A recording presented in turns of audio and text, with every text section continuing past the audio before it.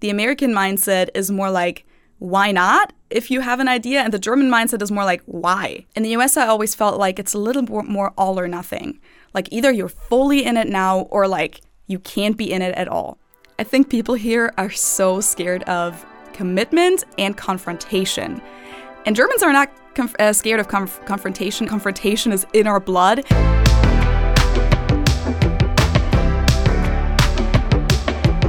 Welcome to the Dating Beyond Borders podcast, where I sit down weekly with guests from all around the world to chat culture, dating, and human connection. So join me and let's break down those barriers together. Hello, everybody, and welcome to another episode. Today's guest is a content creator who has moved from her home city of Munich to Ohio, US, where she now lives with her American boyfriend.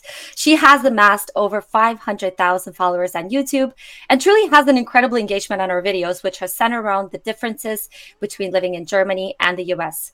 Not to mention a podcast where she discusses the intricacies and pitfalls of living within cultures, something that is also very familiar to the theme of this podcast. So welcome to Felicia.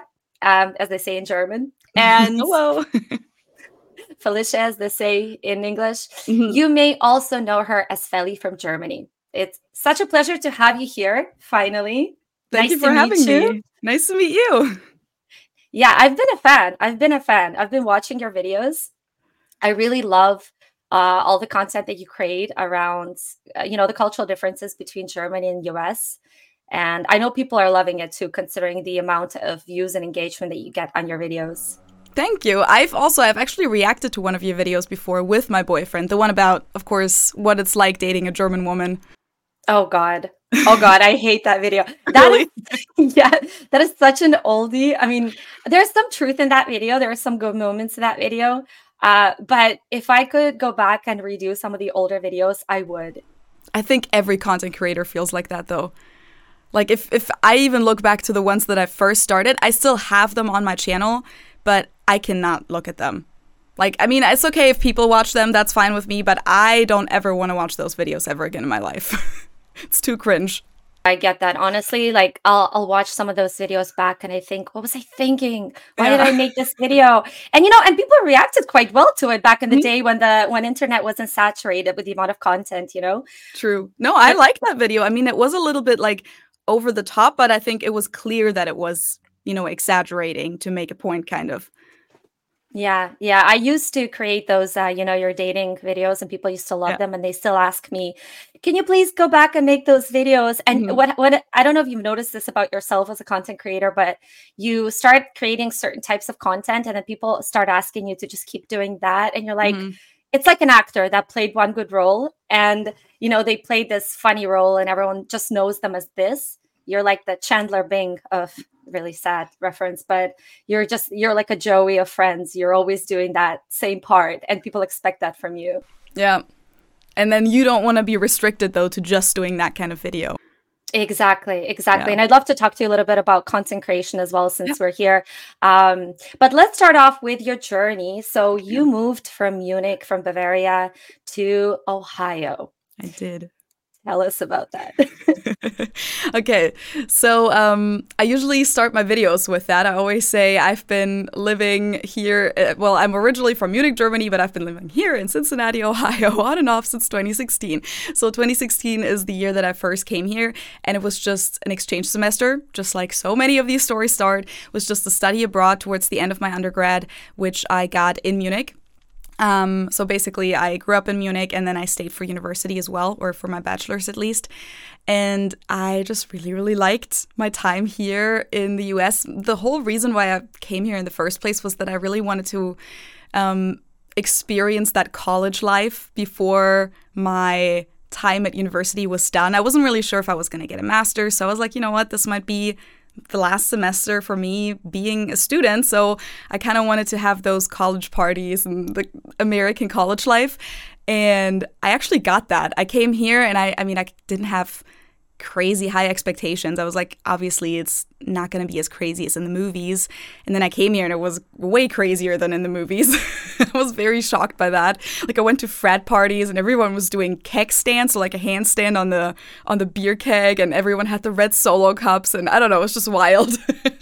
And you know, like the huge football games and the huge stadiums and all these events on campus where all the food is for free. And I didn't know that from German university. German universities don't have a lot of money, so all you get usually is like a broken projector and a teacher, and that's it, in a classroom that probably half the chairs are broken. So I wasn't used to that. That was really awesome. So that basically that was my first experience, and dating plays a role there as well to kind of get into the topic. One of the other reasons why I really liked it here was that during that time I met someone, and we dated throughout the time that I was here, and then we also tried to keep up a long distance relationship after I left, because of course I wasn't just able to stay here, but after I went back to Munich, after that one semester, I really wanted to come back. So I'm going to try and keep it short, but after that, basically I was looking for different ways to come back. And it's not easy, but I eventually found an unpaid internship. I couldn't even find a paid internship, but I found an unpaid internship. So I did that for half a year at a nonprofit organization here. But it was basically like half a year in Germany again. Then I came back here on this other visa. But it was only 6 months. So then I had to go back to Germany again. Then I was able to get my master's here in German studies because they were looking for native speakers. So that was pretty cool. And I didn't have to pay for tuition for that either, so that was awesome. So then I did that for a year. That was also cool that was only a 1-year program. And then I was lucky enough to win the green card lottery, and I got a green card. And then since 2019, I've been able to just be here without being restricted to one specific purpose, because usually when you have a visa, it's connected to your job or to your university, and you can only do that one activity.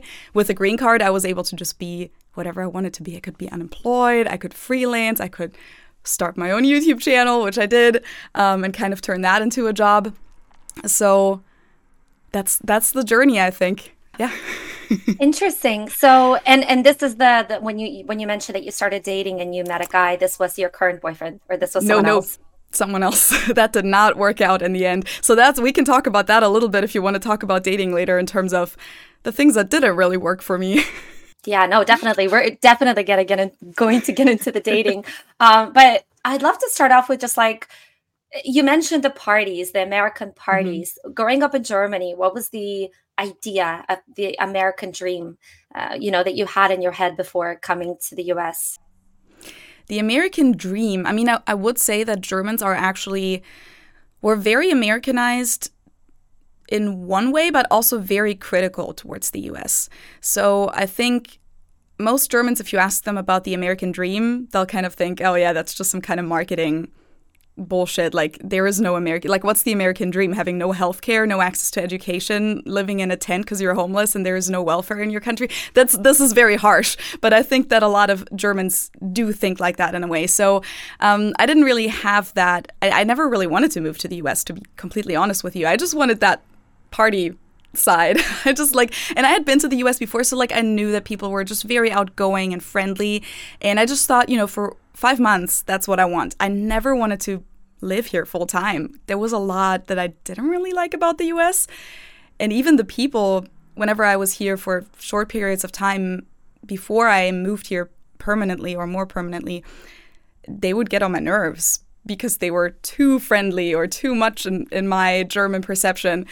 And then something changed when I was here for a longer period of time, because suddenly I realized, oh, you know what? It's just once you get to know them and like understand the culture a little bit better, you kind of understand how it works. It's kind of like a code that you have to crack in a way. And it's not as superficial as it seems at first if you're coming from another culture.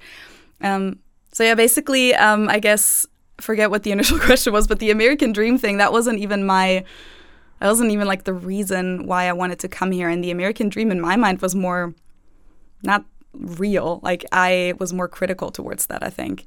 Yeah, I've noticed that traveling in Germany and, and in Europe in general, is that there is kind of a dislike for the fakeness that America represents. There's a feeling that it's not real. Yeah. And I get the both sides. Like, I do think it can come off extreme when you watch shows like Love is Blind, for example.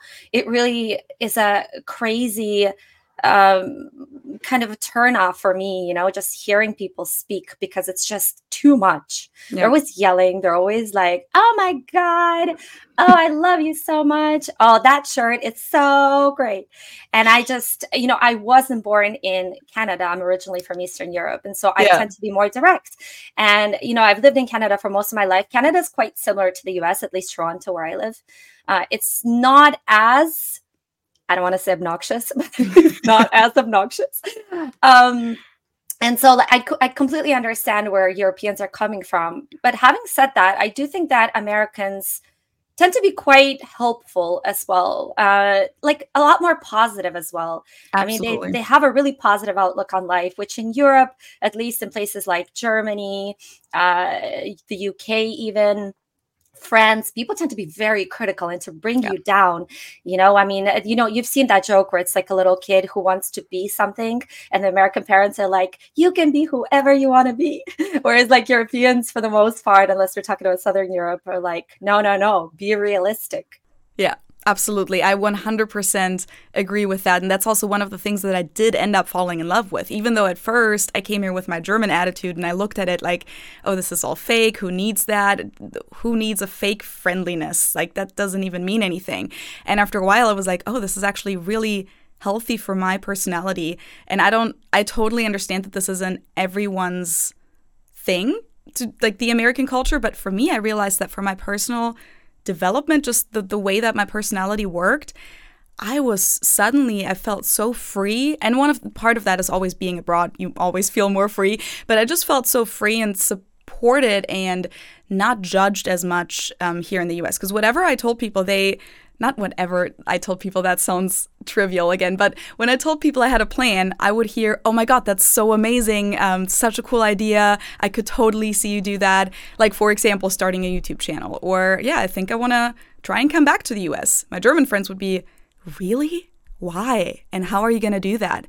And I would have to say, well, I'm not sure yet, but I think I'm going to try and figure it out. And my American friends would be like, oh my God, that's so cool. Yeah, you're totally going to figure it out. And for me, I just felt how that was really helping me find a side in myself that I feel like was always suppressed a little bit growing up in Germany, and always having to justify everything you do and always being faced with that criticism. And that's one of the reasons why I live here now. So I totally agree with you. I think that's such a great point. I always wonder what is better in the long run. I mean, we talk about Europeans, having this kind of realistic attitude towards things. And also, I think not standing out as much from anyone else, right? Mm-hmm. Like, don't be too different. Yeah, fit in with every, yeah, absolutely. I've seen that in extremes. When I go to Scandinavia, they actually have a word for it. But it also happens in the Netherlands. They have a phrase for it. Be normal, be like everybody else. And it's the tall poppy syndrome, right? It's like, don't stand out too much or you're going to get cut. And I wonder if that kind of limits people in some way, because then you're right, you don't want to be judged. And in the US, it's this mindset of go big or go home, which is completely on the opposite scale of things. I always like to say, to break it down, it's basically the American mindset is more like, why not? If you have an idea, and the German mindset is more like, why? Why would you do that? And that's also something that I still experience in day-to-day conversations in Germany, where it's like a lot of the conversations when you talk to someone of like, hey, so what are you doing now that you graduated university? People immediately justify themselves. Like, they're like, oh, I found this job. It's not the best, but I think it's like good for what I need right now. And they start justifying immediately. And it's like, you don't even have to justify it towards me. Like, who? But they immediately think that's how the German society works, that you have to tell the other person why this is an okay thing to do. And usually they kind of put it like in German we would say relativieren. So like they make sure it doesn't sound too crazy good and not too crazy bad. It's like you kind of like say, yeah, it's not the best, but it's pretty okay. It's good for what I want. So everything you do in life is kind of just like this. You justify it as this like mediocre thing to do. And I still face that too whenever I meet new people. So like, I don't know, at a birthday party or something like that, and I tell people that I live in the US, they usually ask why, and they get a little bit critical. And then I have to justify myself, which is weird.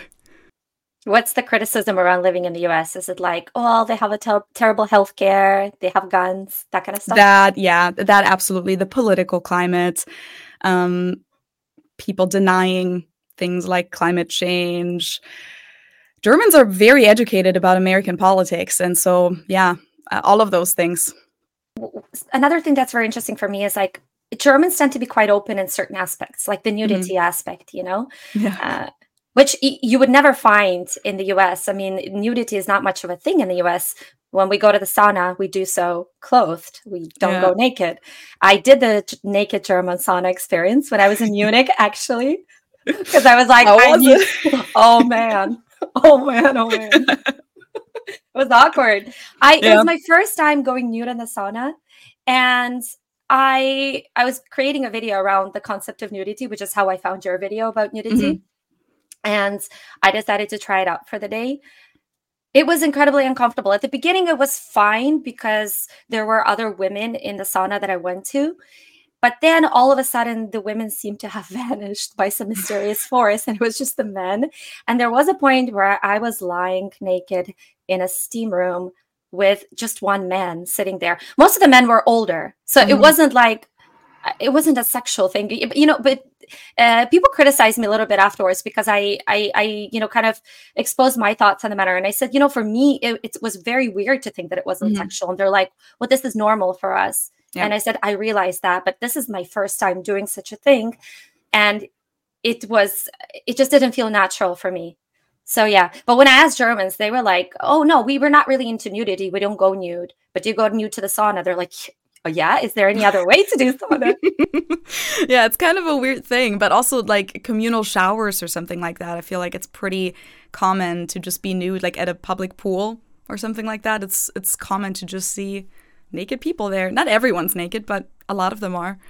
Yeah, and they're able to separate nudity from sexuality, which I think in America, the two go hand in hand. Yeah, absolutely. Yeah, I agree with that. I mean, I personally don't go to the sauna a lot. I'm just not a sauna fan, so I don't do that a lot. But I feel like if I had been in that situation with just one man, I would have felt awkward too, even though I did grow up with that mindset that it's not sexual. But even if it's not sexual, it's still kind of weird. Like, it's still kind of like, especially when it's just two people. I feel like if it's just you and a stranger in a room, even with clothes on, that's also already weird. So then add the nudity to it, and I could totally see how that's awkward. Exactly. Yeah. I don't understand why people are like, no, that's normal, except that's normal for you to be naked with another person you don't know at all in the sauna and act like that's just a thing that you do. So yeah, that was a really interesting experience. I've also interviewed some nudists, but I feel like nudity is going out of style in Germany. Like the FKK movement is no longer such a huge deal, at least not in Munich, even though the English Garden still has some nudists. Like just a few. There's still like big groups of them, but a lot of them are older people. So yeah, I don't know what the numbers are, if it's actually going out of style, but I could totally see that because I don't really feel like you see a lot of people my age in the nudist areas, in the parks and by the lakes and stuff like that. The lake that I used to go to as a kid, which was like super close to where we lived, there was always a nudist area that we would ride our bikes through. So like basically we would like take our bike to the lake and then kind of go around half of the lake to the spot that we wanted to go through, and we had to go through the nudist area. And there was always a volleyball field, and they always played naked volleyball. And for some reason, I feel like that's a thing that they do a lot of sports or like physical activities. And I don't know, as a kid, it was definitely always like, oh, okay, hello. Just everything's flying around. I don't really, honestly, am I too North American? I don't see the point. Like, what's the point of that? I mean, I could kind of see the like idea behind it, to feel connected to nature and everything. I don't know. If they want to do it, that's totally okay with me. But I mean, I would never do that either. Even though I will say, I think I mentioned that maybe in the video, I don't remember. But as a child, for example, I was actually a kid that ran around naked for pretty long. I think in the US that maybe wouldn't be considered normal. But I think up until the age of 4 or 5, like on vacation or at the lake, there's pictures of me just completely naked, even though my little brother had like a swimming diaper on, and and my parents had swim clothes on, and I was just naked. But I think that's also pretty normal in Germany for little kids. And I think it's also, yeah, sorry. I feel like it's normal in the US too, but I've just, a lot of people here, at least, I noticed that they are very worried about people taking pictures of their naked kids. And I see a lot of really little babies or small toddlers with even like bikinis on and stuff like that, even though obviously they don't have breasts yet. So I think there's somewhat of a difference there. 100% agree. When I was growing up back in Russia, I mean, that was normal for children to go naked because Mhm. it's just what you do as a child. And when you see these little bikinis, you're like, it's a waste of money. It's going to grow out of this bikini in like Yeah. 2 years, 1 year. What was really different for me was when I went to Austria Mhm. and I saw there was a family of a father and two girls. And the girls, I think, were around 12, 13 years old. Okay. And all three of them were naked and they were jumping in the lake. That was different for me because I was like, Mhm. children, fine. But when you see two grown girls completely naked jumping in with their dad, that's when you're like, wow, this is different. And I totally understand that. You know, it's like if you don't think of it from the pedophilic point of view, where it's like, oh no, don't do that because someone's going to take photos of you. There's like perverts around. Yeah. It's just the way to do it. But what was interesting when I was in Germany, I wanted to get to the bottom of it. I was like, well, do they do it because they feel closer to nature? And the only responses I got were, well, this bikini is not very comfortable. It gets Mm. wet. So I just prefer to go nude, Mm. which, you know, whatever. They didn't think too much about it. Yeah. What else have you noticed was a difference in mindset between German culture and American culture? And I feel like there should be quite a lot of things, but something that it was really a stark contrast for you. I mean, I think the optimism is one thing, but we already kind of covered that. So that's, as I said, one of the main reasons why I'm here. Like when people ask me, why do you live there? My number one reason is mentality. And then a few other reasons like convenience, honestly. I also bought a house here, which I would have never been able to do in Germany, or at least where I'm from in Germany, in Munich. But Germany in general, it's very difficult as a younger person to buy a house just financially. I don't know a single person my age that has bought a house yet in Germany. So those are definitely some of the reasons. Mentality-wise, because I wrote down a few things in preparation, but some of the things I wrote down are more like the size is so different here. Everything's bigger, but that's not really a mentality thing, I guess. But can I ask you about the apartments in Yeah. Germany? Is it true that when you move out of a place in Germany, it's common to take all your furniture with you? Hmm. Like even the kitchen, you take the Yeah, kitchen. I mean, the kitchen, I don't know a lot of people that actually take it with them, but it's definitely common. I mean, some people do. So technically, the kitchen belongs to the tenant. Yeah. So when you move into a new apartment and you're renting, it's very common that the apartment is completely empty, even the kitchen. So there's no kitchen cabinets, no appliances, nothing. You'll just have this empty room with maybe some tiles on the wall as a backsplash and then pipes sticking out, and then it's your responsibility to put in a kitchen. In a lot of cases you can buy the kitchen from the previous tenant, because obviously it makes no sense to like take the kitchen with you to the new apartment, because in a lot of cases it won't fit. So it's very common that you then pay the previous tenant to just take over the kitchen. I'm sure some people actually take their kitchen with them. I feel like I've never actually experienced it myself. I've mostly just experienced moving into an apartment where the owner, the landlord, just tore out the previous kitchen because it was so old, like it needed renovating, and so they tore it out. And then I had to get a new kitchen, or people asked to if you want to take it over. But yeah, technically all of that belongs to you, even the lamps and everything. Lamps, curtains, bathroom mirror, Ref- bathroom vanity, everything. refrigerator as well. Yep, everything. Like Oven. basically the only thing that you get is the apartment and electrical connections, but usually like there won't even be a light bulb. That's interesting. I started thinking, imagine I moved to Germany and I'd have to move into a new apartment. And essentially I'd have to buy literally everything. Like Yes, yes. everything. Or you can maybe get like a furnished apartment or something like that, which is also a thing. But yeah, basically that's exactly what you have to do. You have to buy every single thing, even like the shower curtain. I mean, shower curtain you buy here too, but like the pole for the shower curtain or shower, like a wall if you want like a sliding door or something like that, everything. Yeah. Wow. So that's a huge difference because I don't think I've Hmm. ever seen anything like this in North America. I feel like No. everything comes furnished. I know, and like a lot of stuff is included even when buying a house. I was surprised that like when we bought this house, like the washer and dryer was part of the house. I was like, that doesn't even make sense. Like take your washer and dryer. Like I was expecting to buy my own, but I thought it was really convenient that I didn't have to. Do you find that this kind of connects to the idea that Germans are very pragmatic and efficient, and if they're going to move, they're going to take everything because it's theirs and it's not yours? Kind of. I don't, honestly, I feel like in terms of pragmatic, that's actually not very pragmatic in my mind. I mean, Germans are very much pragmatic and efficient, but I think that has more to do with just our relationship to money. That's actually a huge difference, mentality difference. So, hey, I do have another another point for the list. The way that we approach money 100% is so different. Going into debt is a huge fear of Germans. Germans don't take out loans easily. I mean, some Germans definitely have a mortgage for a house or maybe pay off their cars, but that's not really something that's common. That's not something that everyone has debt. If Germans do have a credit card, they don't usually use it as a credit card. They use it as a debit card, but just take the perks of the credit card. But they wouldn't actually put like debt on the credit card. Here, however, pretty much everyone that I know is in debt in one way or the other, whether that's student loans, medical debt, credit card debt, paying off a car. Everything that they buy is like they pay it off. And that's a huge difference and something that I'm glad that I'm from Germany because I haven't really gotten into that trap because I was raised with that other mentality. And so I feel like even though I never had a finance class or anything in Germany, I just naturally have that mindset of, why would I buy something that I don't need? Like in Germany, we're very frugal.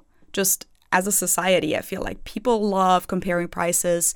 They love getting deals, but not really the way that Americans do, where it's like they get something really, really expensive and then they get 10% off.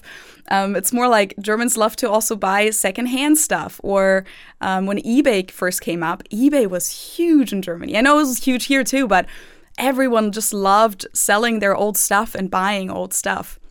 Because like, why would you throw it away? I think sustainability or just like the mentality for long-lasting, high-quality products is huge in Germany, which we still have in a lot of fields, such as kitchen appliances, for example, or washing machines. We still have more products that last longer, even though it is with just capitalism and over time, the companies definitely make products that break sooner.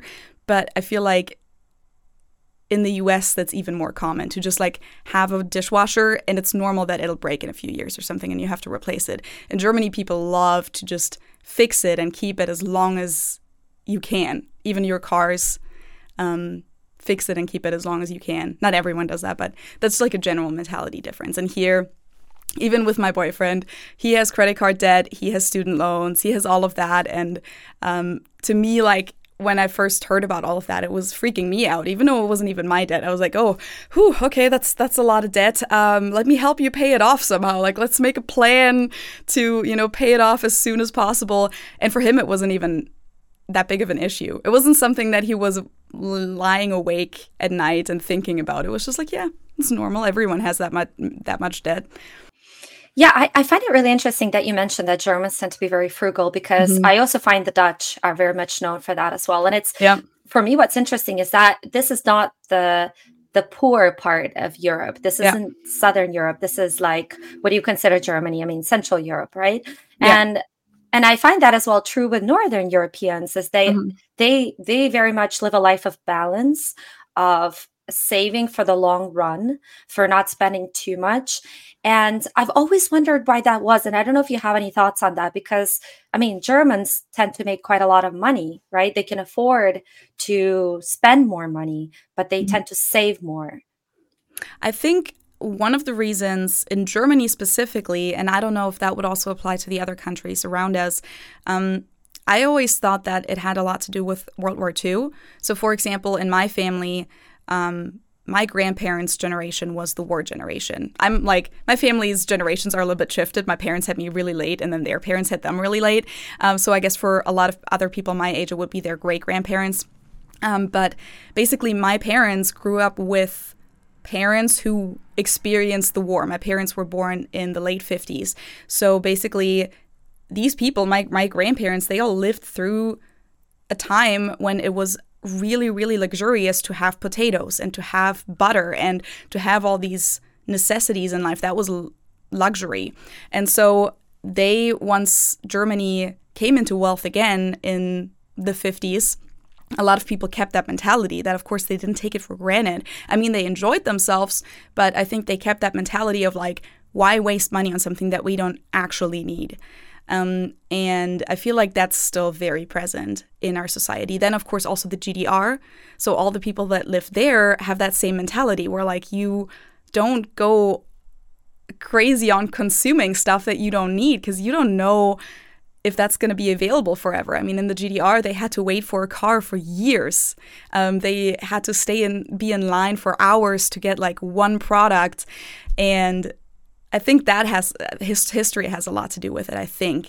On the other hand, I could also just see that the Central and Northern European countries, just the way that the cultures developed, had to plan ahead more because of the seasons compared to like Southern European countries, because they had to plan for the winter and like make sure that they're prepared and everything. And maybe that also has to do with it. I don't know. That's just a guess, though. I think that's a great point, and you're absolutely right. I mean, I think about the two parts of it, but the first, I mean, I have family that comes from Soviet Union, and of course GDR, Yeah, very much connected because of absolutely. obvious reasons, and they do have the same kind of mentality, like why take, my dad, for example. I mean, he grew up in Ukraine, but he even, when he was doing like incredibly well, he was like, why would I take a taxi if I can take a bus somewhere? And I'm like, but it Yeah. doesn't make any sense, because I don't see it the same way. But it is interesting. I did couch surfing with a German man when I was in Germany. At this point, I've been traveling for I think 2 months, and I was kind of like, okay, I need to really start taking care of my budget. So I did couch surfing. I don't know if you know of it, but it's Yeah. you stay for free. And so I get to this guy's house, and he's like an architect, so he makes a lot of money. And I remember I was like unpacking some stuff that I had, and I just had, I think, just a little bit of spaghetti left, and like a few cherries and things like that. So I put the cherries on the table. We ate the cherries, and I had just a little bit of spaghetti, and I was going to throw it out. And he's like, no, no, no, no, no, no, no. Let's wrap it up for tomorrow. With the cherries, we ate the cherries. We literally had 3 cherries left. I kid you not. Next day at breakfast, he puts the 3 cherries there for breakfast on the table. I mean, he cooked a great breakfast. I'm not going to say he was like overly frugal or anything like that, but I could see it in the way he was reusing things for the next day, which I don't think is much of a thing in US or Canada. You wouldn't see it as much. I have a lot of stories actually relating that. Okay, first story kind of related to dating.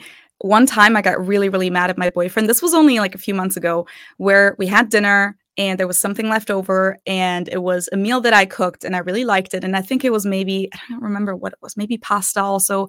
And it was only a teeny tiny bit left of Ben's portion, so of my boyfriend's portion. And he just like went to the kitchen and threw it out. And I got really mad at him because I was like, that was the last bit. Like, I finished my portion. There's nothing left. I would have liked to eat yours tomorrow, maybe. Like, I'm not hungry right now, but that was really good food. Like, please don't throw it out. And I got really mad at him because he didn't even think about it. I've seen a lot of people, especially during my college time here, throw out a lot of food. Like, instead of putting it in a Tupperware and putting it in the fridge, just like throwing out half a plate of spaghetti, kind of like what you said. And when other people did that with their food, I wouldn't say anything because it's their decision, but I was very shocked by that. My dad, I think this happened last year. I was home in Germany for like Easter, and we went to a beer garden, just my parents and me. And at the beer garden, we had like potato salad and a pretzel, and there was like maybe this much left of the pretzel. Oh, I'm trying to, so maybe like 2 bites or something like that. And my dad naturally wrapped it up in a napkin and put it in his pocket because you can still eat it later. And yeah, what I 100% agree with that observation. And even though I am not the like post-war generation, I'm another generation after that, I still have that same mentality. And I think a lot of Germans do. And it even like is being revived a little bit with like the whole sustainability mentality in Germany that's very present. Like, don't create waste. Like, creating waste is considered very, not just frowned upon, but I feel guilty when I create too much waste. And so I think even like this whole new aspect of sustainability plays into that and kind of helps to maintain that mentality that has even been there from the war. And it might even be crazier or stronger now again in Germany.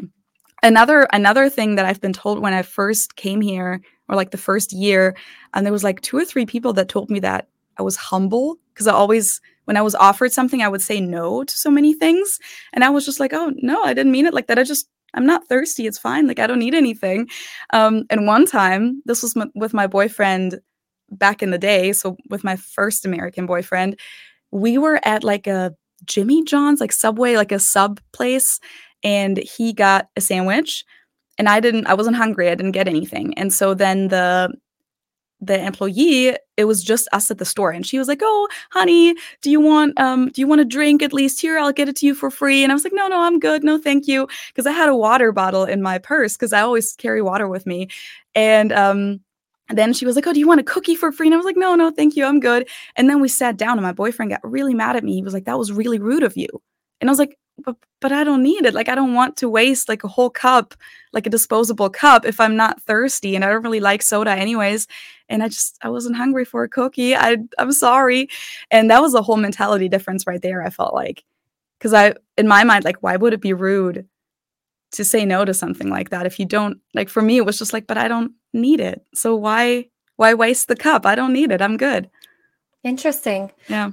What about when it comes to dinner parties and things like that? What have you noticed with Americans versus Germans? Are you referring to wastefulness also, or You know what I'm getting at. the disposable dishes? Are you getting at that? I'm interested to find out kind of the contrast. What I've heard about Germans is that if they invite 5 people, they're going to cook Mhm. for 5 people, and if you invite an extra guest, they're going to be unprepared for that because Mm. the initial thought was, well, there's 5 people coming. Mhm. And whereas Americans tend to be a lot more, well, 10 people can come, 20 Mhm. people can come, we'll just make food for everybody. What have you noticed in that regard? Honestly, that's not really something I've thought about a lot, but that is definitely true. Like, even there's a whole meme field in German media where like the stereotypical German is called the Allmann.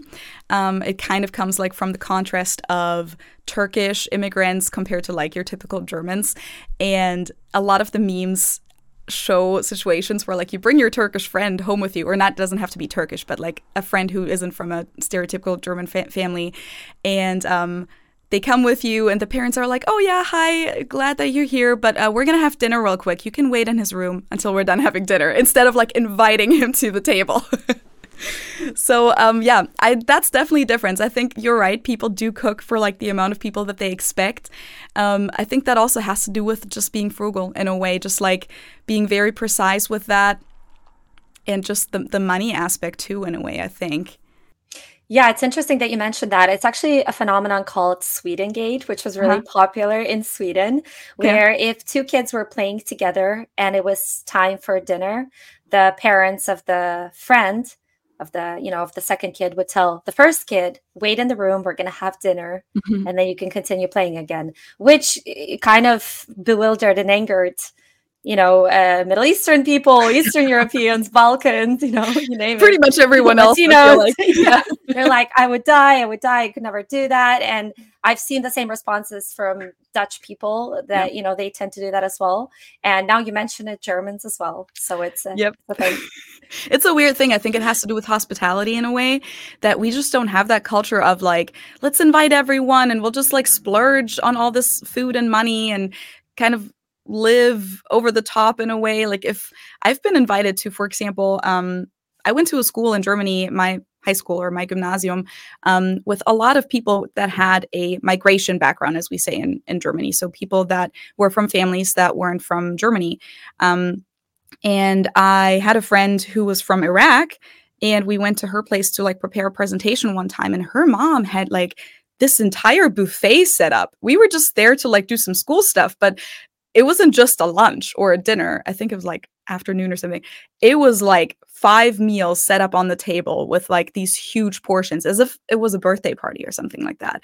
It was crazy. I didn't expect that at all. And so I felt a little bad too, because like I don't remember how many people we were, but it was definitely me and 1 or 2 other classmates.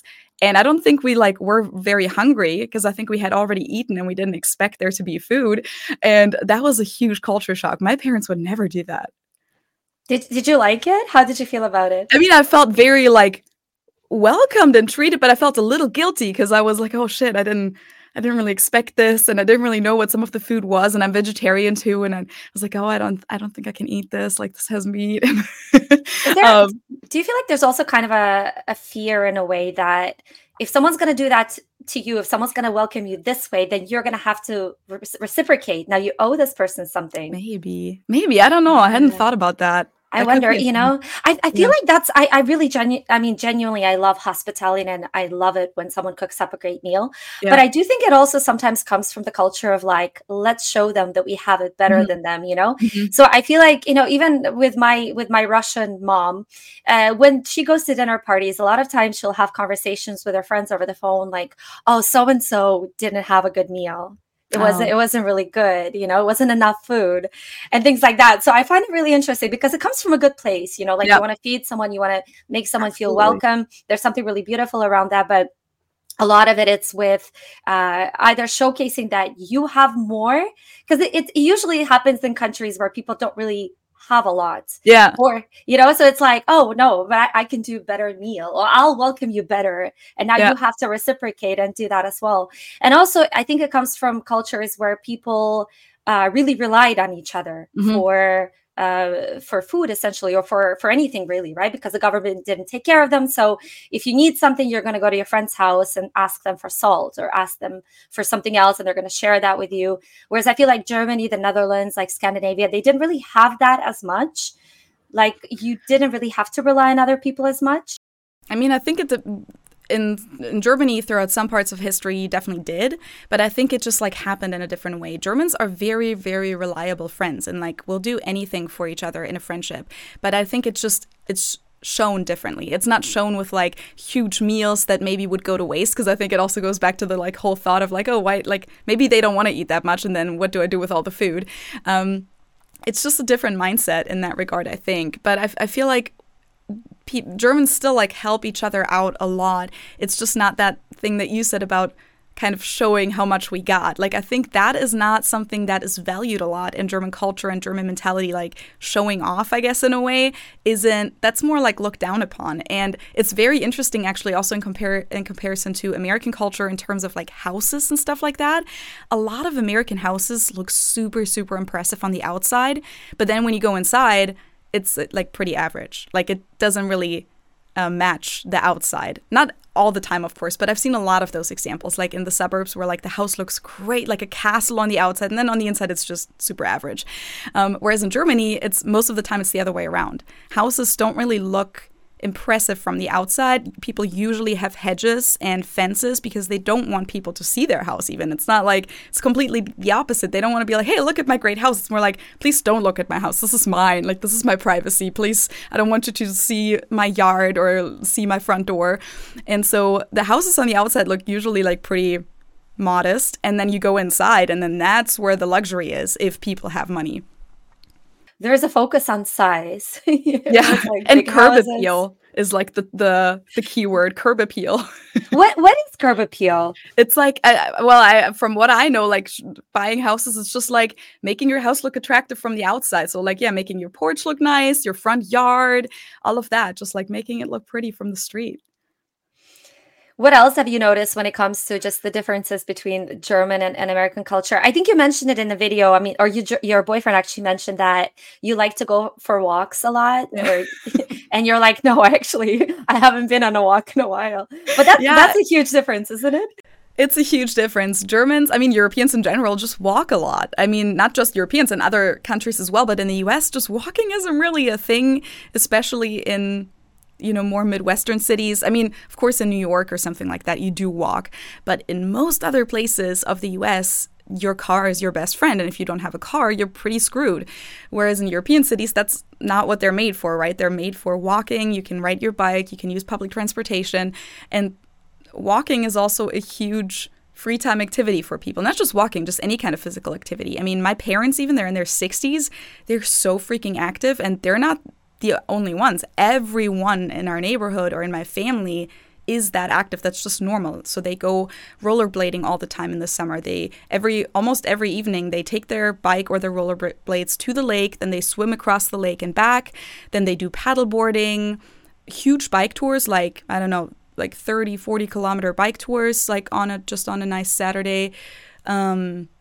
Hiking, I don't know, it's just like that's a way of life in Germany. It's like, I think it has to do with the weather as well. Germans love outdoor activities because our weather is so unreliable that whenever we do have good weather, people already look forward to it. So if they see in the weather forecast that it's going to be nice tomorrow or on the weekend, they'll already make plans and they don't want to waste a nice day inside. Because you never know if during German summer, it's possible that you'll only have like 2 nice weeks and then the rest of the time it's raining. So you never know. You got to use it when it's there. I agree. I spent the summer largely in Germany. I didn't really swim a lot, but and you're right. Like you do see, I mean, hiking is a huge part of European lifestyle, especially like Germany, Austria. Yeah. When you go hiking, you see a lot of older people hiking. And I haven't really found that to be much of a thing in the US. I guess if you go to some provincial parks in California somewhere, that might be the case. But people do love to drive a lot everywhere. And I personally don't like that. I personally need a city that I can walk through because I'm not someone who likes to be in the car all day long. Yeah. I don't live in a city like that, unfortunately, but I do miss that. The thing is, I kind of like the convenience here. And of course, it is very convenient that you can drive everywhere here, because on the other hand, at least in Munich and in other bigger European cities, driving is stressful and it's usually not quick because you're going to be stuck in traffic. You're going to have to look for parking forever.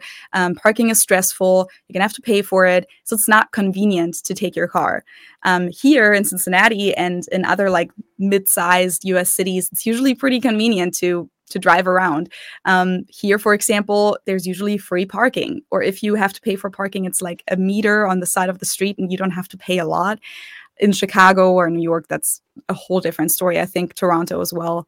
It's not that cheap to park, I don't think. But here, it's like everywhere you go, every movie theater, every bar even, which is not necessarily safe that bars have parking lots, I don't think. But everywhere you go, it has a huge parking lot and there's just always enough parking. So that's definitely something that is convenient. On the other hand, I do miss living in a city where I can just take my bike. I used to literally take my bike everywhere, like to my high school. So for 8 years, to my gymnasium from 5th through 12th grade, I took my bike there every day, unless sometimes if it was raining. Even though it was like a whole competition between me and my friends, like who was the toughest. And some of my friends would even take the bike when there was like 4 feet of snow. And they would just like still take their bikes through the snow somehow. And then I was always like the weenie because then my mom would drive me to school if it was like really bad weather.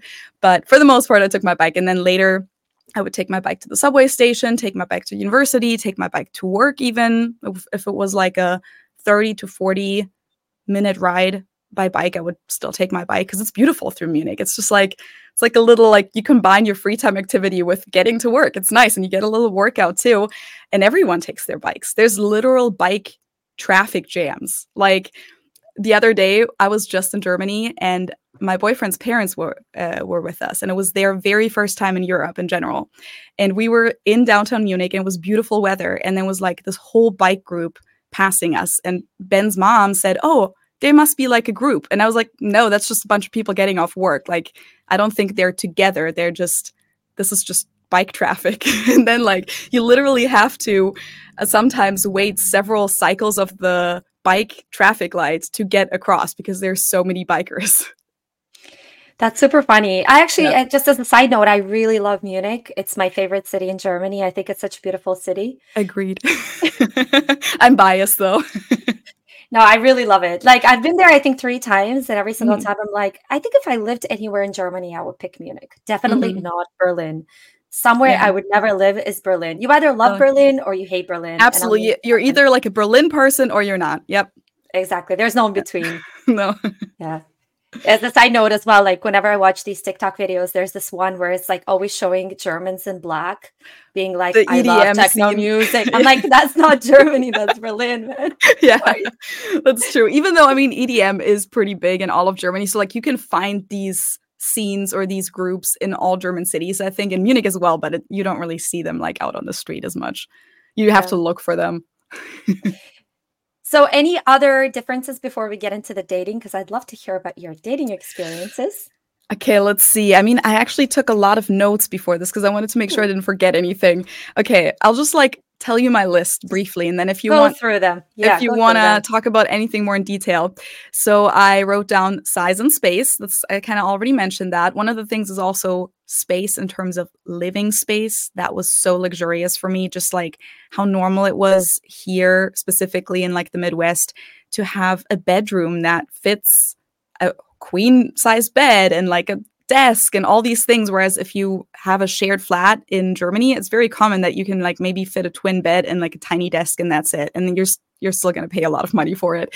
And then buying a house here, it was crazy to me how common it is to just have a freestanding house, like no walls attached on the left or to the right, and you have a front yard, a backyard, a porch, and it's not that expensive, at least here where I live.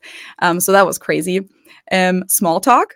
I think we kind of talked about like how outgoing Americans are, and that's actually something that I used to not like so much at first, and now I love it. I love that you can just like have small talk with a stranger at the supermarket or at the airport or just like at some kind of social gathering where you don't know each other. You can just still chat about something. I had to Yeah. learn that a little bit. No, I wanted to I wanted to touch upon small talk. I think Yeah, Europeans have this notion that small talk is fake, it's meaningless, it's superficial, it's a waste of time. I waste of think time. Yep. I think it can be. I think it can be. I think it's all in the way you do small talk. Yeah. Like if you and I meet and we're like, nice weather. Yeah, great. Then it's just kind of, it is a waste of time, you know? But I think a lot of people, and especially nowadays with this loneliness epidemic, so many people are feeling completely alone, completely Yep. isolated.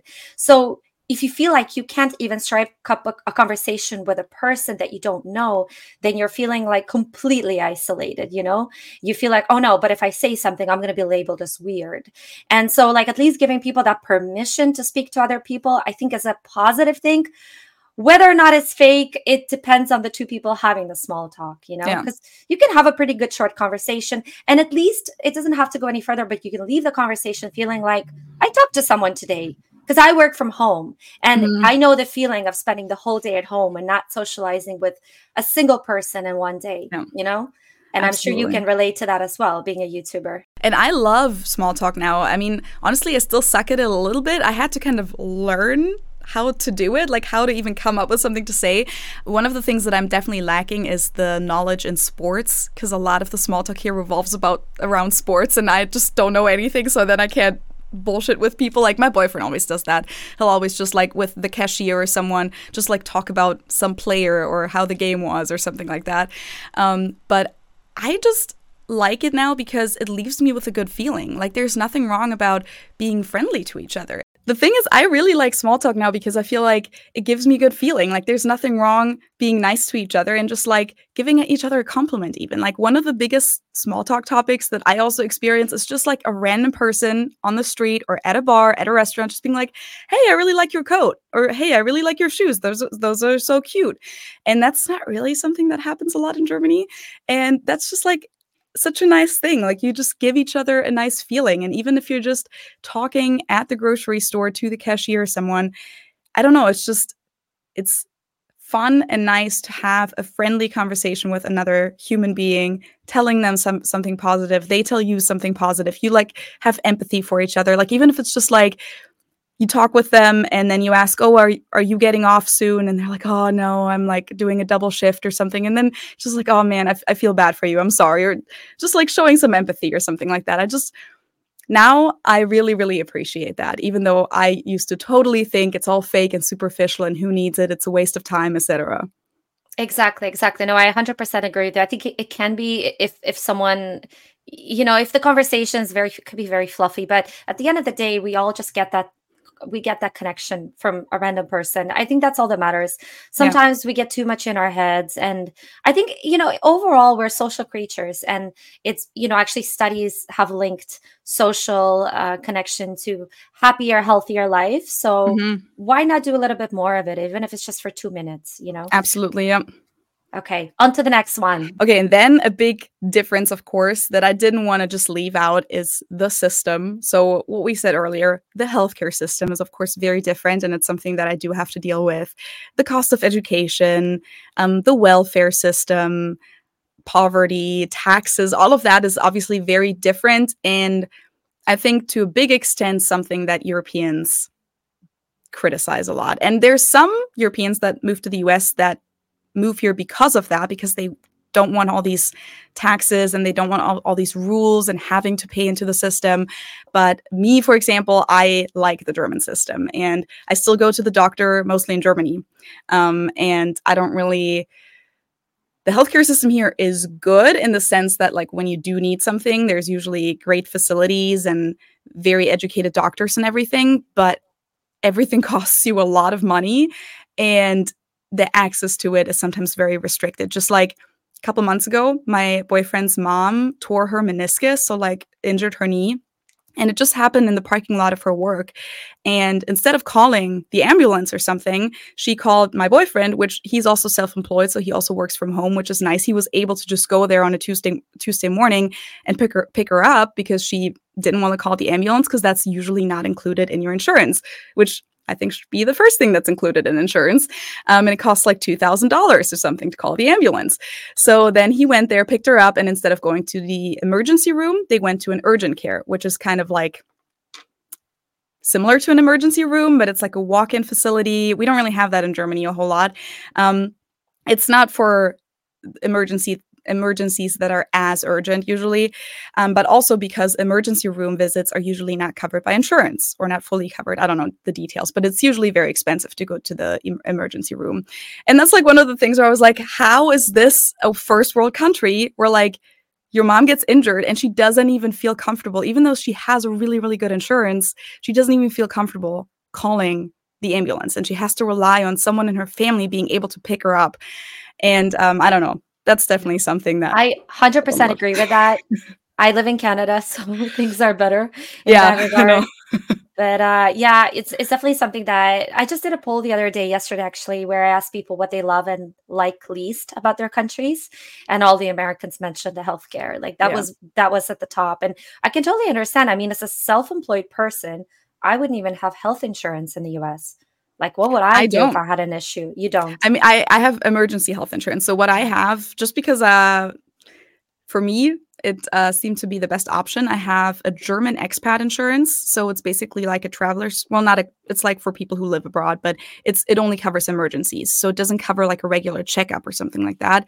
And it's a German insurance because it has German conditions, which I like a lot better. I actually used this before. 3 years ago, I broke my wrist here and I had to get surgery and everything. And if I had had regular American insurance, I definitely would have had to pay a lot of money out of pocket. And this surgery, because I saw the bill, officially, supposedly they always like negotiate with the hospital. So I guess what you see on the bill isn't the actual price. But what it said on the bill was that the surgery alone cost $50,000. Oh my God. I'm not kidding. And that's just the surgery. So like in addition to that, I had all these appointments beforehand, the x-rays, afterwards, the follow-up appointments, physical therapy and all of that. This was literally just the surgery. And I didn't even stay in the hospital overnight. It was an outpatient surgery. So yeah, that was crazy. Honestly, there's a huge trend of Americans traveling to Mexico to get surgeries done because it's just so much cheaper for dental work, for example. It's wild. Yeah. So that's something that I wrote down. Then consumerism, which we kind of touched on that, just like there's always a lot of everything and there's a lot of waste, which that's still something that I really struggle with, is how wasteful people are. And not just people, but businesses. Like there's no real sense for being more sustainable, just getting 3 to-go drinks or coffees to go or whatever it is a day and throwing all of that out is so normal here. Every time that you go to like a fast food restaurant or sometimes even like regular restaurants, you'll have so many disposable dishes and so much waste that you create. Even at hotel breakfasts in the US, when you go to an American hotel, for the most part, at least what I've experienced, you'll get disposable dishes, plastic silverware, etc. And that's definitely something that's still weird for me, especially because Germany has always been more conscious in that regard. But in the last few years, we've become even more conscious in Germany. Like now they have these systems in a lot of cities where it's like a deposit cup system. So they have these cups that you get when you get a coffee to go, and then you can return that same cup at other places as well. And it's this like hard plastic reusable cup instead of having something that you throw away. Yeah, I love this reel that I just watched by Liam, you know, Yeah. the very famous German creator, or he's British, where Yeah. he goes on, it was super funny. He goes on vacation and he forgets to throw out his or not to throw out, but to return his plastic Bottle. bottle. Yeah. And he like takes it everywhere. It's so true. It's so It true. is very true. Such I a do that great all the system. time. Yeah, when I'm in Germany and like I get a bottle of water somewhere, then I'll carry it around with me until I can return it somewhere because you don't want to throw it away. Or what you can also do is like if you're still in Germany, in his case it didn't work, you can give it to a homeless person, for example, or someone because that's a thing. A lot of poor people will collect Pfandflaschen, so the deposit bottles and cans, because it gives them 25 cents per thing. That's a cool incentive. I really like Yeah. that. I feel it's so sad that, you know, a small portion of the world, countries like the Netherlands, Germany, and Scandinavia, again, we name the same few, Yeah. but they really have an awareness of the sustainability, and they really try to promote sustainability in everything that they do. But then most of the world doesn't really follow the same practices to the point Mhm. where, you know, they just literally trash everywhere. And it's just so sad because they're really trying their best, but most of the world is not letting them. But anyways, getting back from sustainability, let's talk again about the people, Okay. and specifically, let's get into the dating scene.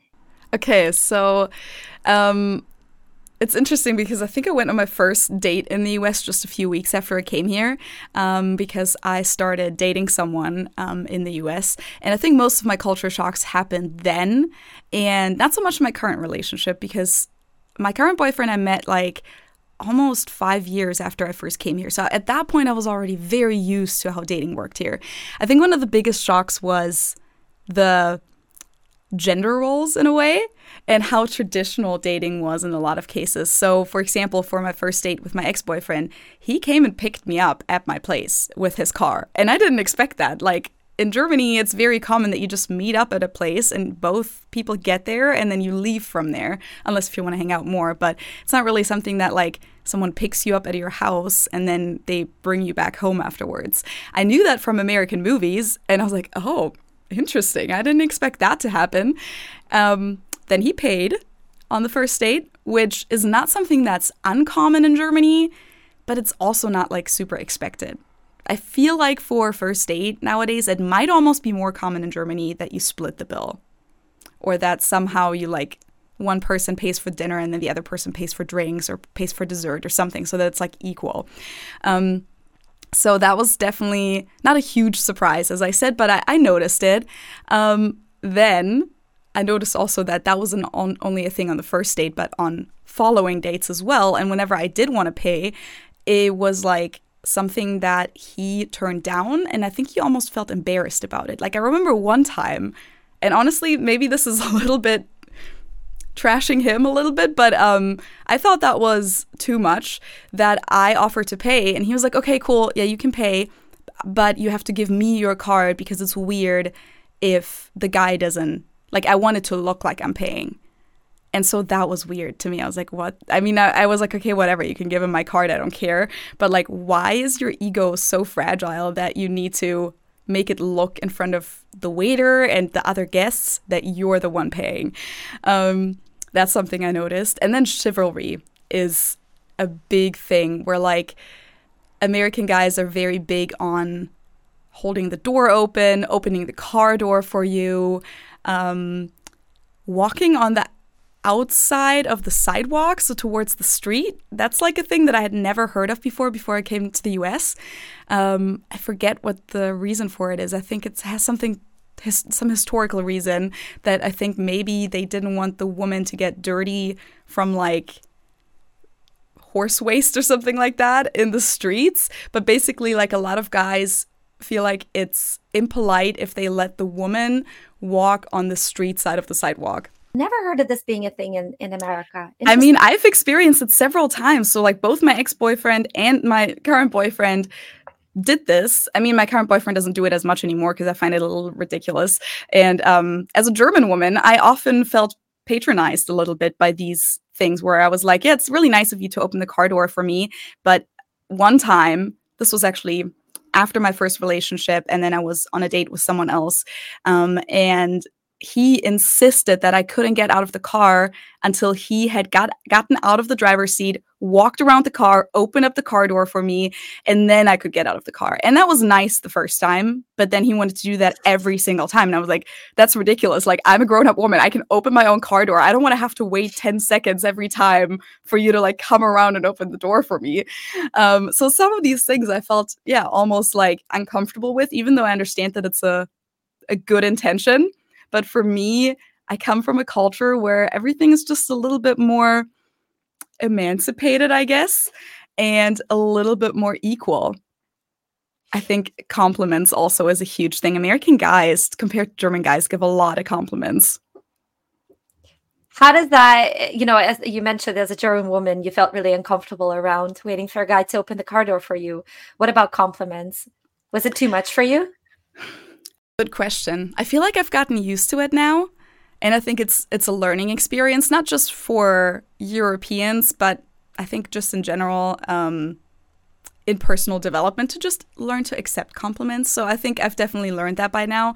I'm trying to think. I don't know if I was uncomfortable. I think I just didn't believe them at first. I think it was like, yeah, sure, you think that I'm the prettiest and all of these superlatives that you just threw at me. Like, I couldn't really believe it. Like, I thought it was a little too much for it to sound real, if that makes sense. Like, I think in a lot of cases I would have preferred a more subtle compliment because I would have believed it more and I would have appreciated it more rather than like, these over-the-top compliments.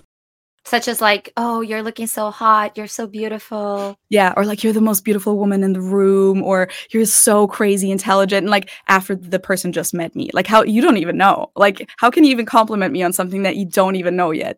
Stuff like that, where I just couldn't take it seriously. Yeah, no, I totally get you. With dating in Germany, and I don't know how your experience has been or how many boyfriends you've had in Germany, but was there something that you feel is lacking in the German dating culture? Do you wish Germans did this more? I think a lot of people in Germany miss that guys even approach them. I think just it comes with how reserved we are as a culture, is that guys don't really approach women a lot, or vice versa. It's just a little bit more, people are holding back a little bit more, and it's a little harder to just even meet people to begin with. Other than that, honestly, I was in long-term relationships, one main long-term relationship in Germany, and so were most of my friends at the time. And a big difference, this doesn't really tie in with your question of like what I miss, but it's a big difference that I've noticed, is that in my late teens, early 20s, mid 20s, all throughout that all throughout that time, it was very common for me and my friends to have long-term committed relationships. And it was common to be with someone for a few years, even if you already maybe knew that you weren't going to get married.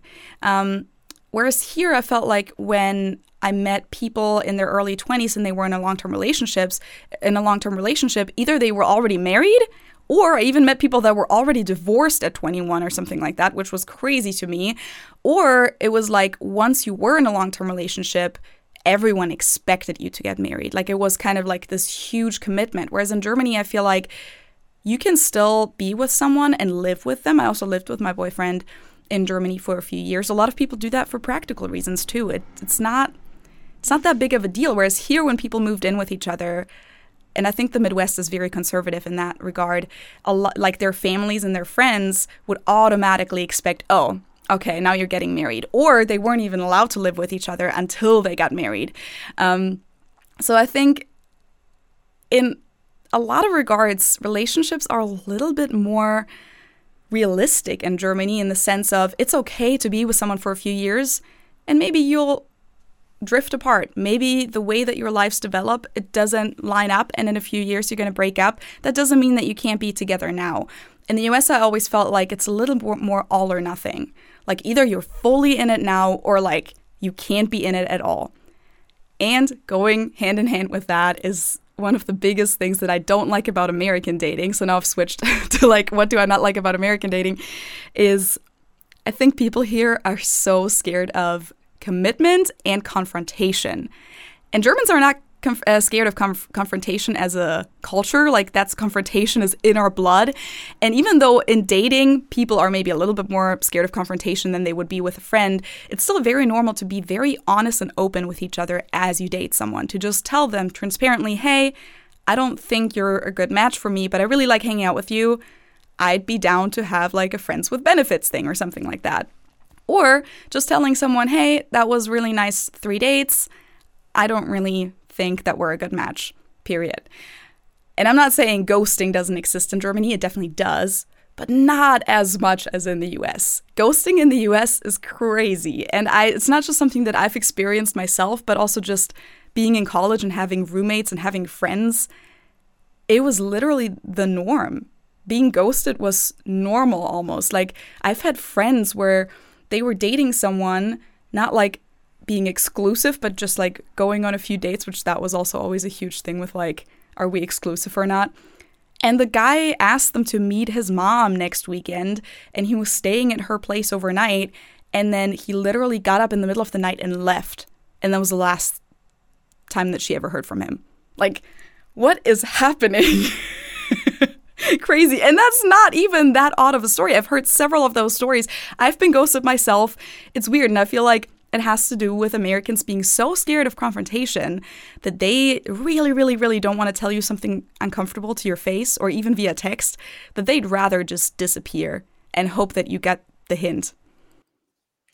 That is an absolutely crazy story. You know, having said that, of course, I know ghosting is a huge thing in North America. And actually, I think US and Canada as well, because I've heard so many times Europeans sharing the exact same thing with me, where I also think that what we talked about when it comes to the Americans viewing everything as a kind of commodity, that plays into dating as well, where I feel like, correct me if I'm wrong, but in Germany, when you're dating each other, you're just going to date each other. Let's see how that goes. If it doesn't work, we break up.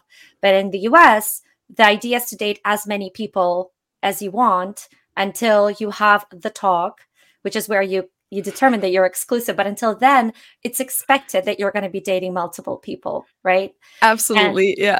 such a difference. That was a huge culture shock for me as well, because like I'm glad that with my first boyfriend it wasn't really an issue, but he did have the talk with me at some point, and he asked if I'm his girlfriend. And I was like, I thought I was. Like for me, that was already implied. Like we've been doing all these relationship things, and I know that some Germans also have the talk, but in a lot of relationships, it's also just kind of implied. Like it just happens. Like you just naturally develop into a relationship. And as you said, as soon as you kind of do things in like a dating manner, you would expect the other person to automatically not see other people unless they ask you if that's okay. So it would be more like the default is that you don't see other people. And if you do want to see other people, you have to have a talk about that. Whereas in the US, as you said, it's the other way around. Like the default is that, of course, you're going to be seeing other people until you have to talk about being exclusive. And then especially in like your 20s, from what I experienced, a lot of people are very, very scared of the being exclusive talk. A lot of people are going to be like, let's not put labels on it. I just want to have fun. I just want to hang out. I don't want to like have a commitment. I don't want to put the label boyfriend or relationship. And I think that's very toxic in a lot of ways, because I don't really know what people are scared of. You can be someone's boyfriend and then still break up 3 months later. It's okay. But I think Americans are so scared of that confrontation that they would then have to break up again, that they don't even want to commit in the first place. That's a very interesting way that you just put it. I've also heard that German guys tend to mature a bit faster as well. Maybe, Whereas yeah. like Americans, they go through the period of parties and, you know, the frat boy period, I guess. Or it could be that, this rose tinted glasses that we view Europeans with, like, oh, they're just more mature. They have it all, more figured out, and they tend to get serious faster. I think nowadays ghosting is a huge thing as well with dating apps. But Absolutely. Yeah. unfortunately, I do think you're right. North America has more of that, and it could be tied into the fact that people are afraid to have these conversations about whether or not they don't want to be with someone. So, unfortunately, the way we do dating nowadays, I think you're lucky that you're in a relationship. Is that Thank you. is that there's just too much choice, or there's a seeming endless amount of choice. Uh, Absolutely. and it's just easier to start seeing people as commodities that we Hmm. can just easily discard if we don't exactly feel excited about them Yeah. a few days later. Yeah, I totally agree. And I mean, that's just my theory about why Americans do it more. But that's something that I learned pretty early on, was just that not only did I notice it, but also people told me that they just don't want to tell people uncomfortable things to their faces. And even if it was like feedback at work or feedback at university, like with a classmate or something, people just really, really hate that. Like, it makes them feel so guilty to tell someone else something negative. And obviously, we talked about it earlier and how negativity is kind of part of German culture. So, like, naturally, we just don't have as big of an issue with that. And I think a big thing in German dating, or other European countries as well, is that we truly appreciate honesty. And we don't appreciate getting told something nice if it's not true. That's way worse than if you were just rude to me to begin with. I'd rather you be rude to me than tell me something nice, but it's a lie. And so I think the biggest thing in German dating that people appreciate is transparency and honesty. Honesty is a huge thing in German culture in general. A huge value that we appreciate. And I'm not saying that this always happens, especially with dating apps and everything. There's a lot of toxic dating in Germany going on too. But I think from what I experience in my friend circle, it's still a lot more common to be honest with each other. And even if it's not working out, have that honest conversation of, hey, I just met someone else. I think, like, I'm not gonna be hanging out with you anymore. At least having that courage and that decency to tell the other person that, instead of just disappearing silently and then the other person never knows what ever happened. I 100% agree. 100% agree. I think that you've touched upon, like, the most problematic part of our society nowadays is that I would rather know the truth Yeah. than have someone completely disappear out of my life and I never know why. Because Yeah. then I can build up worse stories in my head. Maybe they just weren't feeling it. That's okay. Absolutely. I agree with that. Like, what are the odds that two people are the ones for each other? It's not that big of a deal. And for me, I always felt like, why would I be personally offended that after 2 or 3 dates, you just weren't into me as much as you maybe thought at the beginning? That's fine with me. I'm a grown up person, I'm a rational person. I can live with that. I can live with that way better than if you disrespect me and just don't respond to me anymore or block me or some immature bullshit. That's all like kindergarten behavior. And another thing that I've also experienced a lot, that was love bombing in the US. I don't know if that's the thing that you have experience with, but I have, but not with an American, with a European. oh, oh really? Okay. Yeah. That's something that I've experienced here a lot, but also, I mean, maybe it's not a cultural thing. Maybe it's just a depending on who you meet thing. But I always thought that maybe it had a lot to do with just how over the top Americans are in general, that then they also give you this over the top, like, oh my God, you're so amazing very early on, even though, as I said earlier, they can't even know that yet. Like, you've barely even met me. How would you even know that I'm that amazing?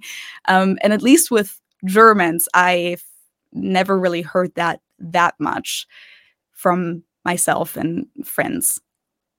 Yeah. Having said that, when I talk about a European, I'm talking about like a French Belgian guy. Oh, So yeah, different French culture. or Italian people, yeah. Exactly that, completely different. Whereas, like, I find, like, of course, if compared Germans to Americans, Germans, as you said, they mean what they say generally. So Mhm. they're not going to come out on the first day and tell you I love you, Yeah. because they don't mean it. It's going to take them time to say that, but once they say it, generally they mean it more than if you say it on the first day or the second date. You're either saying it because you think the person wants to hear it, or Yeah. maybe you're overcome by emotion in the moment, and that's not lasting emotion because you don't know the person enough to have built that, the real attraction for them or the real connection with them. So yeah, that's what love bombing is. It's I really don't know. I think it's either narcissism, or it's wanting to get into bed with someone, or it's thinking that this is going to work on this person Hmm. to get into their pants, essentially. But yeah, that's very interesting. I love how you broke it down, the difference between the two cultures. I do think that Americans are bigger than life. I think movies encourage that as well.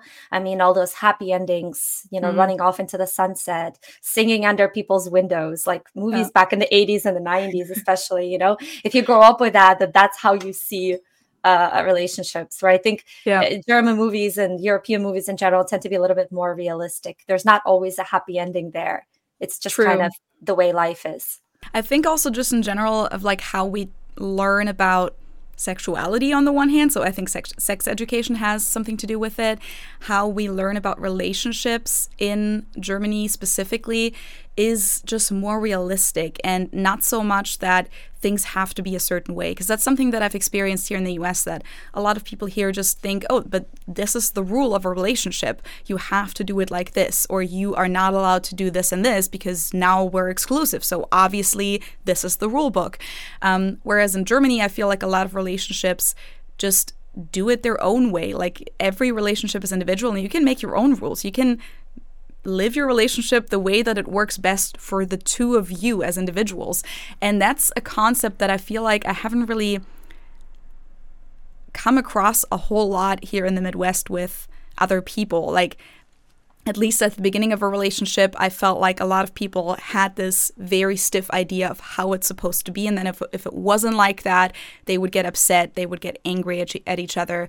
And as a German, being in relationships too, I had to have conversations every now and then where I would say, but why does it have to be like that? Or I didn't know that that was your expectation, for example, of how I'm supposed to behave if you bring me to a party or something like that. Or I remember with my first boyfriend, that was like a thing where he brought me to parties, and then I talked to other guys there, and for some reason he was upset about that. And I was like, why? You brought me to a party? I thought it was great for you if you didn't have to cling to me the entire time, and I was a little bit independent, and you could talk to your friends, and I could talk to some people, and then obviously I'm with you though. You don't have to worry about that.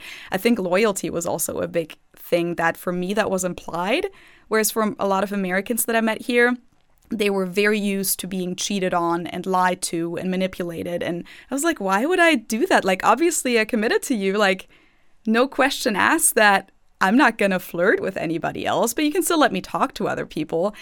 And that I don't know if it's a cultural difference, but that was at least a personal experience for me, that the loyalty wasn't really, I had to prove it first. Whereas in Germany, I was used to like, people expect you to be loyal. Yeah, that's interesting. I'm creating this quiz now where it's very generalized, but the question is which culture fits you most? And Hmm. one of the questions is when you go to a party with your significant other and what your expectations are. Hmm. And for Germans and other cultures in the North, I put that you come to the party and you just talk to other people because you came to a party. You're not supposed to be there like holding on to each other and making Hmm. out the entire party. But for certain cultures, like Brazilians, for example, I think it comes from a lack of trust as well, where it's like, Yeah. well, if I'm going to go and talk to other guys, and those guys are going to want to get into my pants, and so we don't really trust each other around the opposite sex. And it differs person to person, of course, because you do get more jealous people in Germany that want to be by your side, but more chances are that this person's just going to trust you to Yeah. go do your own thing, right? Like that's a healthy relationship, is not to control each other, is not to be jealous, is not to be looking over your shoulder.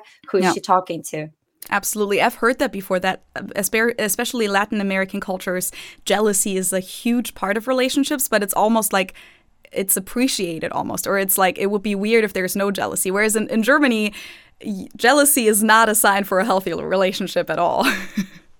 This is why I always go back to this, but I love it when people are like fetishizing some foreign culture where they're Mhm. like, Oh, I would absolutely love to date a Latina because Hmm. they're so fiery and it's like this whole stereotype of what Latina is. And this is actually part of the reason that I created this quiz is because I was like, yeah, but there's so many values that are specific to different cultures, which Yeah. sure, there's people that don't particularly align with that, but then they probably either move away or, or they tend to be more international, whatever the case may be. But usually that plays a huge part in how you perceive a healthy relationship. Whereas, for a typical German, jealousy is not a positive aspect in a relationship. But No. for a typical Turkish person, you grow up with the notion that a relationship is supposed to be full of passion, fire, jealousy. Like that's what your soap operas teach you, Yeah. and that's how you grow up. And if it's less than that, you're like, well, this is boring, this is Yeah. dull. And I find it so funny that when people get into the relationship, they're like, oh no, I couldn't do it. Like our values were too different around that. Yeah. So that's really funny that you brought that up as well, because I totally get that as well. Like with my ex-boyfriend, and he was Dutch. I Hmm. remember we went to a party and like he I expected him to be like right by my side because Mm. I was with my Argentinian friend and she was with her Russian boyfriend, and they were just like right by each other's side. And he told me afterwards, like, no, in the Netherlands, we go to a party to be with other people. Yeah. You may often not even know who's together. Like, that's how independent everybody Yeah. is. Yeah, absolutely. That's how it is in Germany, I would say, for the most part. And so that was one of those things that in intercultural relationships, you just have to kind of explain to each other. And sometimes you have to get into these situations first, and then sometimes have a conflict first to even realize that there is a different expectation there. Because a lot of these things in your mind, they're implied, like they're normal. That's what you grew up with. Like, of course it's going to be like that. You don't even question that it could be different in a different culture. So that's something that sometimes you just get into a situation, a conflict arises, and then when that's when you're like, oh, this is different in your culture, or you have a different expectation, or you interpret this in a different way. Like you interpret this in a bad way when I go away from you at the party, whereas I interpret this as me being helpful. Like I let you talk to your people. You don't have to constantly baby me. You don't have to babysit me and introduce me to everyone. I do my own thing. Exactly. No, Yeah. 100%. It really does matter so much Yeah. where you're brought up. So I just want to thank you so much. But before I let you go, because we've been talking for quite a long time and I can have this conversation with you forever. But I have one last question for you, and that's how has living in the US changed you as a person? So I would say, and I hope that my friends and family would agree with this, is that it's changed me in a good way. I think for me personally, just the way that my character and personality is, it was very healthy for me to be here at the time that I was, which was I came here at the age of 22. And I think throughout my 20s, I'm now 29, so late 20s now, I feel like it's really shaped me in a positive way of like believing in myself and having the courage to try things. Because I think that was one of the biggest things that in Germany I felt so restricted by. And I think other people don't feel as restricted by this. But just for me, I'm just a self-conscious person in that sense. I don't like to be judged. I don't like to stand out. I don't want other people to put thoughts into my head. When other people tell me their doubts, I automatically include them into my mindset, and I never liked that. I was like, let me just be naive for a little bit and not even think about all these negative possibilities basically. And being here, it just made me feel free in the sense that I've tried things that sounded crazy at first. I've started the YouTube channel. And I know that people that knew me in Germany, I don't even want to say friends because I think those people probably weren't my real friends, but people that you used to work with, colleagues, classmates, people that you just knew. I know that people have probably talked shit about me for it. I know that for a fact because I know how German culture works. Germans find that cringe in a lot of cases when you start an online presence, or they'll be like, oh, who does she think she is? Like, why would she think that she can become a YouTube star? Something like that, which wasn't even why I wanted to do this. Like, I just wanted to have a creative outlet and I enjoyed making videos. But my American friends, they all supported me and they all thought it was a really cool idea and they told everyone about it. And like, they were so like euphoric about it almost. Like everyone told, like I volunteered for this nonprofit organization, and at the board meeting, Like the board chair, she told the whole board, like, oh, did you know that Feli has this YouTube channel now? You should all go and subscribe. It's really, really cool. And I don't know, that just like was really, really cool for me that I felt free to do these things. Then even buying a house. That was also something that maybe I would have never had the courage to even take that step and even look into that. Am I even able to do that? Can I afford that? Is that too much for me? Am I in over my head? Here, I just felt like, well, everyone kind of does it. Everyone just kind of does things that they don't have 100% figured out, and they'll just figure it out along the way, and that's okay. Whereas in Germany, I feel like there's a lot of expectation for perfectionism, and a lot of people wait until they're really, really good at something, until they then do it or then take that extra step. And for me, I think that was just very healthy in a lot of ways to branch out and try new things and not feel like I'm constantly being watched and constantly feel embarrassed. And I think that's, by the way, so beautifully put. I think the issue with waiting until you're very good at something is that you are not going to be perfect at something until you've put in enough action into that. You know, having started a YouTube channel and you running a YouTube channel, you know that the first few videos or the first even year were just a disaster because you don't know what you're doing. And if you're going to wait until you're perfectly ready to start a YouTube channel, you have the perfect equipment and the perfect script and the perfect topic, you're just never going to start. You're always going to be putting it off. And I think there's something that is really beautiful about the American culture, which is a land of immigrants, people that had to start from scratch, is that anything is possible. Mm-hmm. I think there's something beautiful about that. Nowadays, it's a trend to crap on the US and to say Europe is better. And I do think there are things that are better in Europe. That's a fact, you know, healthcare being one of them. Yeah. But what America offers is the feeling of possibility and the feeling of, I don't have it all figured out, as you said, but I'm going to at least try it out. And if I fail, I get up and I try it again, or I do something else. But at least I've lived my life knowing that I did something and not just waited until everybody was okay with my decision and checked with everybody and waited until I was perfectly ready to do that. And, you know, then I'm at 80 years old on my deathbed thinking I lived the life of everybody else. Yeah. And everybody else that has judged me is now dead. So what did I really live it for? You know, it was all worthless at the end. Absolutely. So I think there's something really great about that. And, you know, to anybody who's a hater, the fact that you've reached this many subscribers and you have such an engaged following and you're truly creating content that resonates with people and you're earning money from that is something that you wouldn't have done if you've been looking back and being afraid of being judged. Absolutely. And I always say, I don't think I would have ever started a YouTube channel if I had stayed in Germany, for like the one reason being that I probably wouldn't have had a topic, because my whole topic is like living abroad. So I wouldn't have had that. But then also I wouldn't have felt comfortable. Like I would just not have had the courage, not because of myself, not because of the internet, but because of the people in my direct environment. Just facing my colleagues or my friends and like knowing that they've seen it and knowing that they probably don't approve of it, or having to justify myself, as I said earlier, like, why are you doing this? Do you think this is a good idea?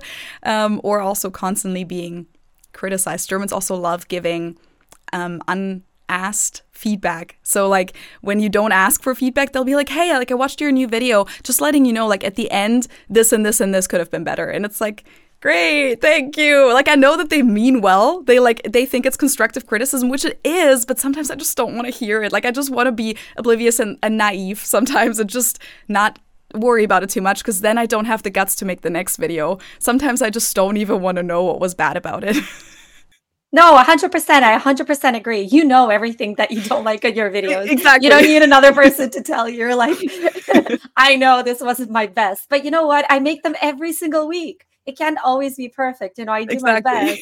And it's so much work and it's so much self-doubt that like, I don't need an extra person to give me their unsolicited feedback, which is, you're right. Germans do have a tendency for telling you straight up if they don't like something. And yeah, absolutely. And then when you say something against it, they'll be like, oh, but why wouldn't you? Like, they genuinely think that this is a good thing.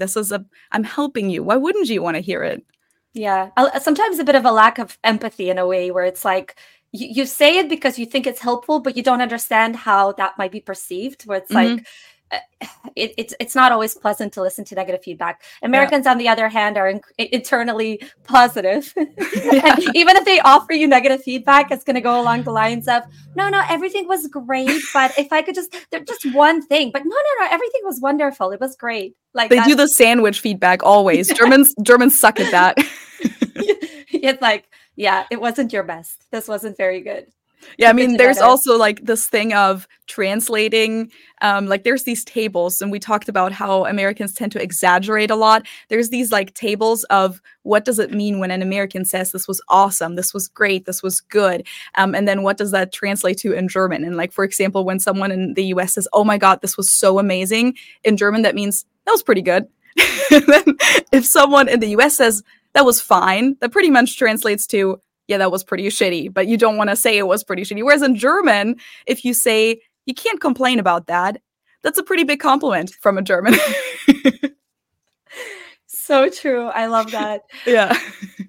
Thank you so much for coming on to my podcast. It was such a fascinating conversation. I just, just finding out about the differences between the two cultures as someone who's lived in both. Mhm. For me, it was fascinating. And of course, guys, if you want to check out Feli's channel, I'm going to link to it below. She makes incredible videos. And you also have a podcast. I don't know if you're continuing it at the moment, or did you stop? We just published the final episode, but of course, there are almost 80 episodes out there, so you can still go ahead and listen to them. It's called Understanding Train Station, and you can find it on YouTube or on audio streaming platforms. And it's with my friend Josh, who's an American who lives in Germany. So we're just like, we switched roles and we talk about basically what we just talked about, all the cultural differences. Amazing, guys. So go check out Feli's channel and check out her podcast. Thank you to everyone for watching. And let us know what you thought about the episode. If you could relate to any of it. Are you German? Are you American? And how did this episode strike you? And stay tuned for next week's video where I feature another country